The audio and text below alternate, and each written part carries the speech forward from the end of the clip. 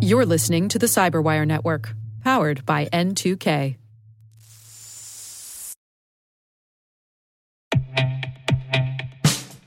And now, a message from Cyberbit. Mastering cybersecurity is like mastering a sport. You build muscle memory through rigorous practice, then you train as a team to foster cohesion while operating under pressure. Like athletes, cybersecurity professionals thrive on hands-on simulation. But traditional courses, certifications, and open-source labs won't build you a winning team. You need Cyberbit. Cyberbit offers a hyper-realistic simulation environment for your SOC, IR, and C-suite to refine your skills, all using the market-leading SIMs, EDRs, firewalls, and WAFs they use every day. Cyberbit is offering Cyberwire listeners a free live-fire exercise. Sign up your team now at cyberbit.com/cyberwire.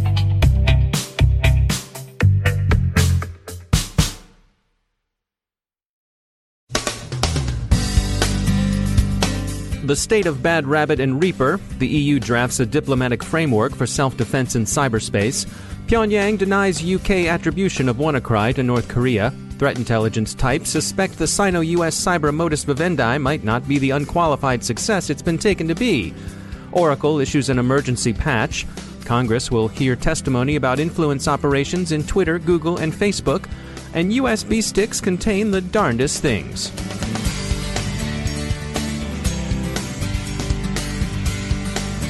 I'm Dave Bittner in Baltimore with your Cyberwire summary for Tuesday, October 31st, 2017. No fresh developments in either the Bad Rabbit ransomware or Reaper botnet stories. To recap, however, emerging consensus is that Bad Rabbit is a product of the same operators who were behind NotPetya this past spring. The Ukrainian government says those operators were in the Russian security services, and while Kiev is certainly disposed to believe the worst of Moscow, most other observers think that attribution isn't unreasonable.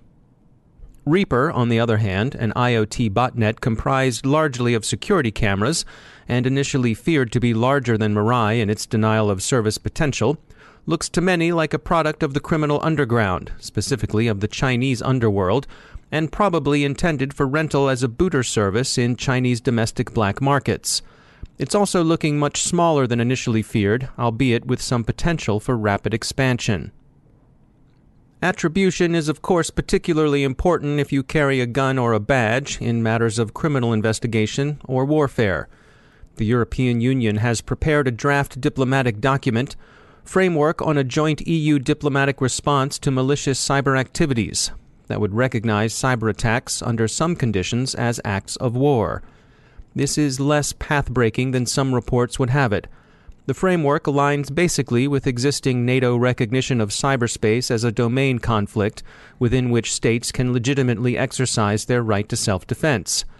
Observers have pointed out, of course, that attribution remains difficult and problematic. While attribution may be hard, the UK's attribution to North Korea of the WannaCry infestation that troubled its National Health Service earlier this year is offered with high confidence. It drew a foreseeable response from Pyongyang, denial of involvement, and righteous promises of retaliation against the slanderers. This puts the UK in the same boat as much of the rest of the civilized world, so when it comes to DPRK retaliation, take a number, Whitehall. China appears to be shifting rather than limiting its cyber espionage directed against American targets. Wired reports signs that the Sino-American agreement to limit mutual hacking is being tested by Beijing's recent operations. FireEye told Wired they'd seen a move toward more industrial espionage in East Asia and more traditional espionage directed against government targets in the U.S. That's not to say that industrial espionage has vanished from the American scene entirely. The CCleaner backdoor installed in some Avast security products without Avast's knowledge, for example, was used to put implants into machines in some U.S. tech firms' networks. Oracle has an emergency patch out for its identity management product. Users are urged by both Oracle and outside security experts to patch as soon as practical. A security researcher has found a big bug in Google's bug tracker.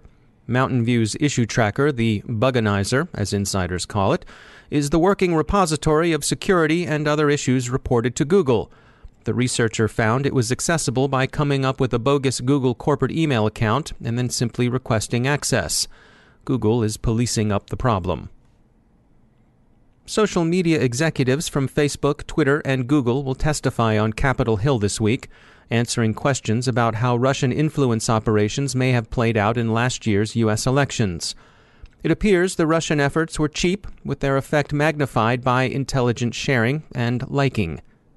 Bogus identities established by the now notorious St. Petersburg Troll Farm Internet Research Agency had particularly broad reach. In Facebook alone, 470 phony accounts purchased about 3,000 ads, but that's the tip of the proverbial iceberg. Images, organic posts, events, and so on extended the troll's audience to 126 million people, viewing about 80,000 bits of content. The content was fundamentally disruptive in character, without any consistently discernible positive agenda, following traditional forms of influence seeking, gaining trust, exploiting shared interests, surrounding disinformation with an effective bodyguard of fact, and so on. There are some reports out of the UK that such political influence operations in a number of cases have amounted to catfishing, and the Times of London suggests we ought to expect more of that in the future. The fifth column in the fifth domain. So, Robin Sage, call your office. Another story out of London involves that perennial favorite of social engineers and those who lose sleep over what those crazy employees do by accident, the USB drive. A guy found a USB stick on the street and was curious to see what it contained.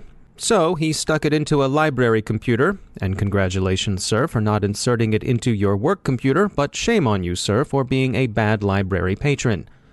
What did it contain?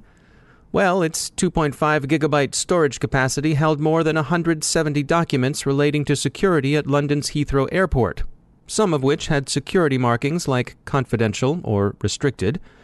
The content included stuff like lists of people exempt from security screening, hijacking duress codes, the Queen's route to the Royal Suite in a hidden part of the airport, and such sensitive physical details as the locations of escape shafts and maintenance tunnels.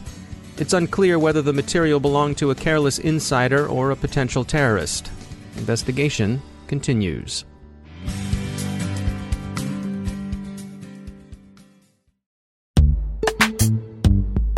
Every day, your IAM tech debt grows. Your multi-generational services struggle to work together. Building an identity fabric can fix this.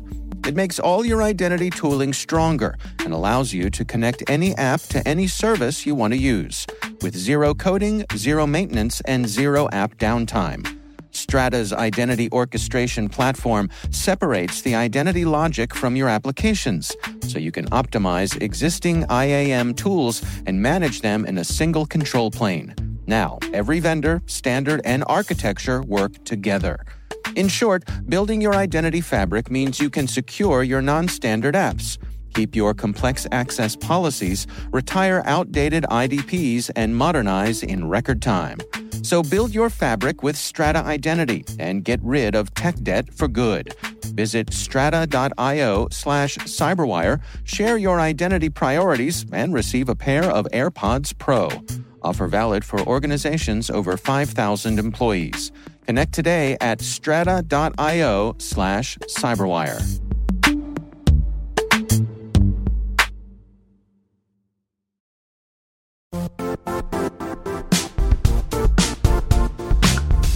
The IT world used to be simpler. You only had to secure and manage environments that you controlled. Then came new technologies and new ways to work. Now, employees, apps, and networks are everywhere. This means poor visibility, security gaps, and added risk. That's why Cloudflare created the first-ever connectivity cloud. Visit cloudflare.com to protect your business everywhere you do business.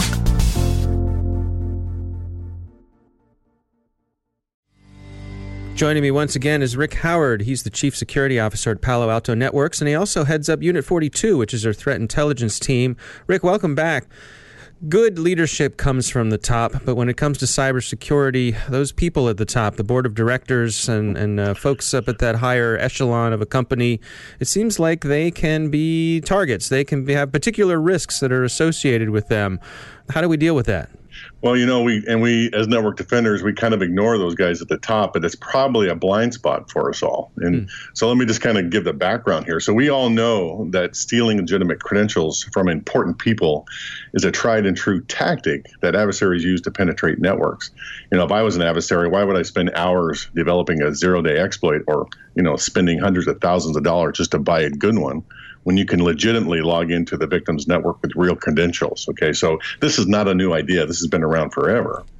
But the one thing that many of us have left unattended in this regard is the protection of our company's directors, these high up people in that rarefied atmosphere, our board members. We may have even deployed some mature and capable two-factor authentication schemes and other credential protection technology from great companies like ours, Palo Alto Networks. Had to get the plug in. Okay. But we do this with an eye to protect our own employees. Now, these board members, they are these rare animals where they have one foot planted in the company business, the company secrets, but they kind of exist outside the normal protection bubble we afford our regular employees, right? Many of them sit on several boards on very different companies and have access to really sensitive information.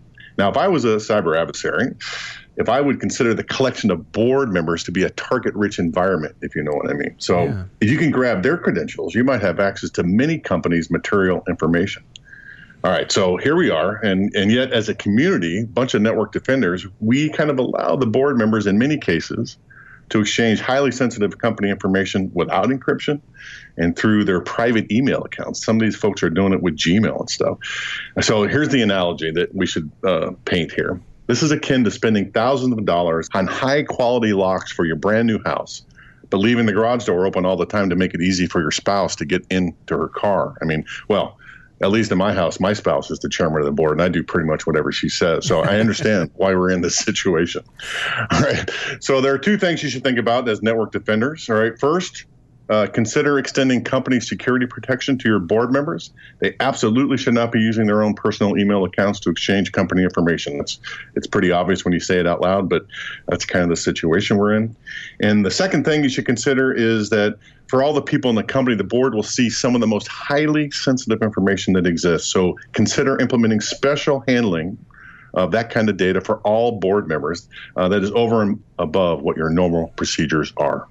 What about the social factor in this, the human factor of this? When you get to a board member, this is usually a very important person. This is a muckety-muck kind of person, and they may say, yeah, I don't want to do that.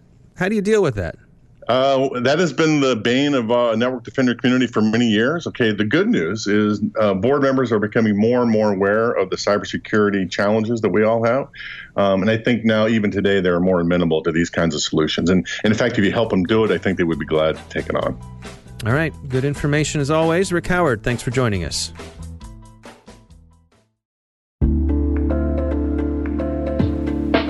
Are lengthy security reviews pulling attention away from your security program?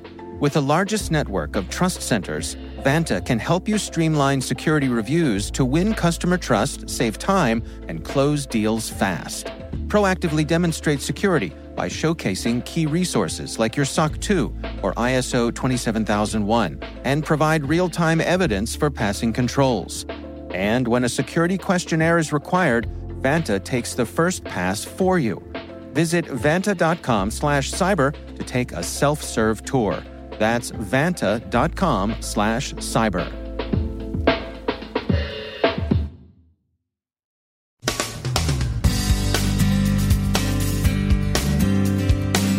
And that's the Cyberwire.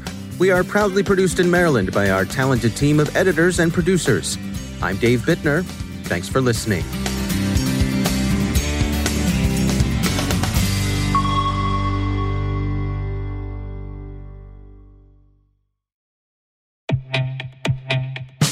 And now a word from our sponsor, SpyCloud, the leader in operationalizing cybercrime analytics. Traditional threat intelligence is a thing of the past. Cyber criminals are stealing vast amounts of credentials, session cookies, and financial data every day, and it's hard to keep up. SpyCloud is the trusted partner businesses turn to fully understand their darknet exposure risk and neutralize threats before it's too late. SpyCloud alerts your organization as soon as an employee or customer's data appears on the darknet, so you can act faster than bad actors to prevent cyber attacks like ransomware, session hijacking, account takeover, and online fraud. With insights from the industry's largest repository of recaptured data, protect the digital identities and systems most important to your business. Get your free corporate darknet exposure report at spycloud.com/cyberwire and see what information criminals have in their hands today. That's spycloud.com/cyberwire.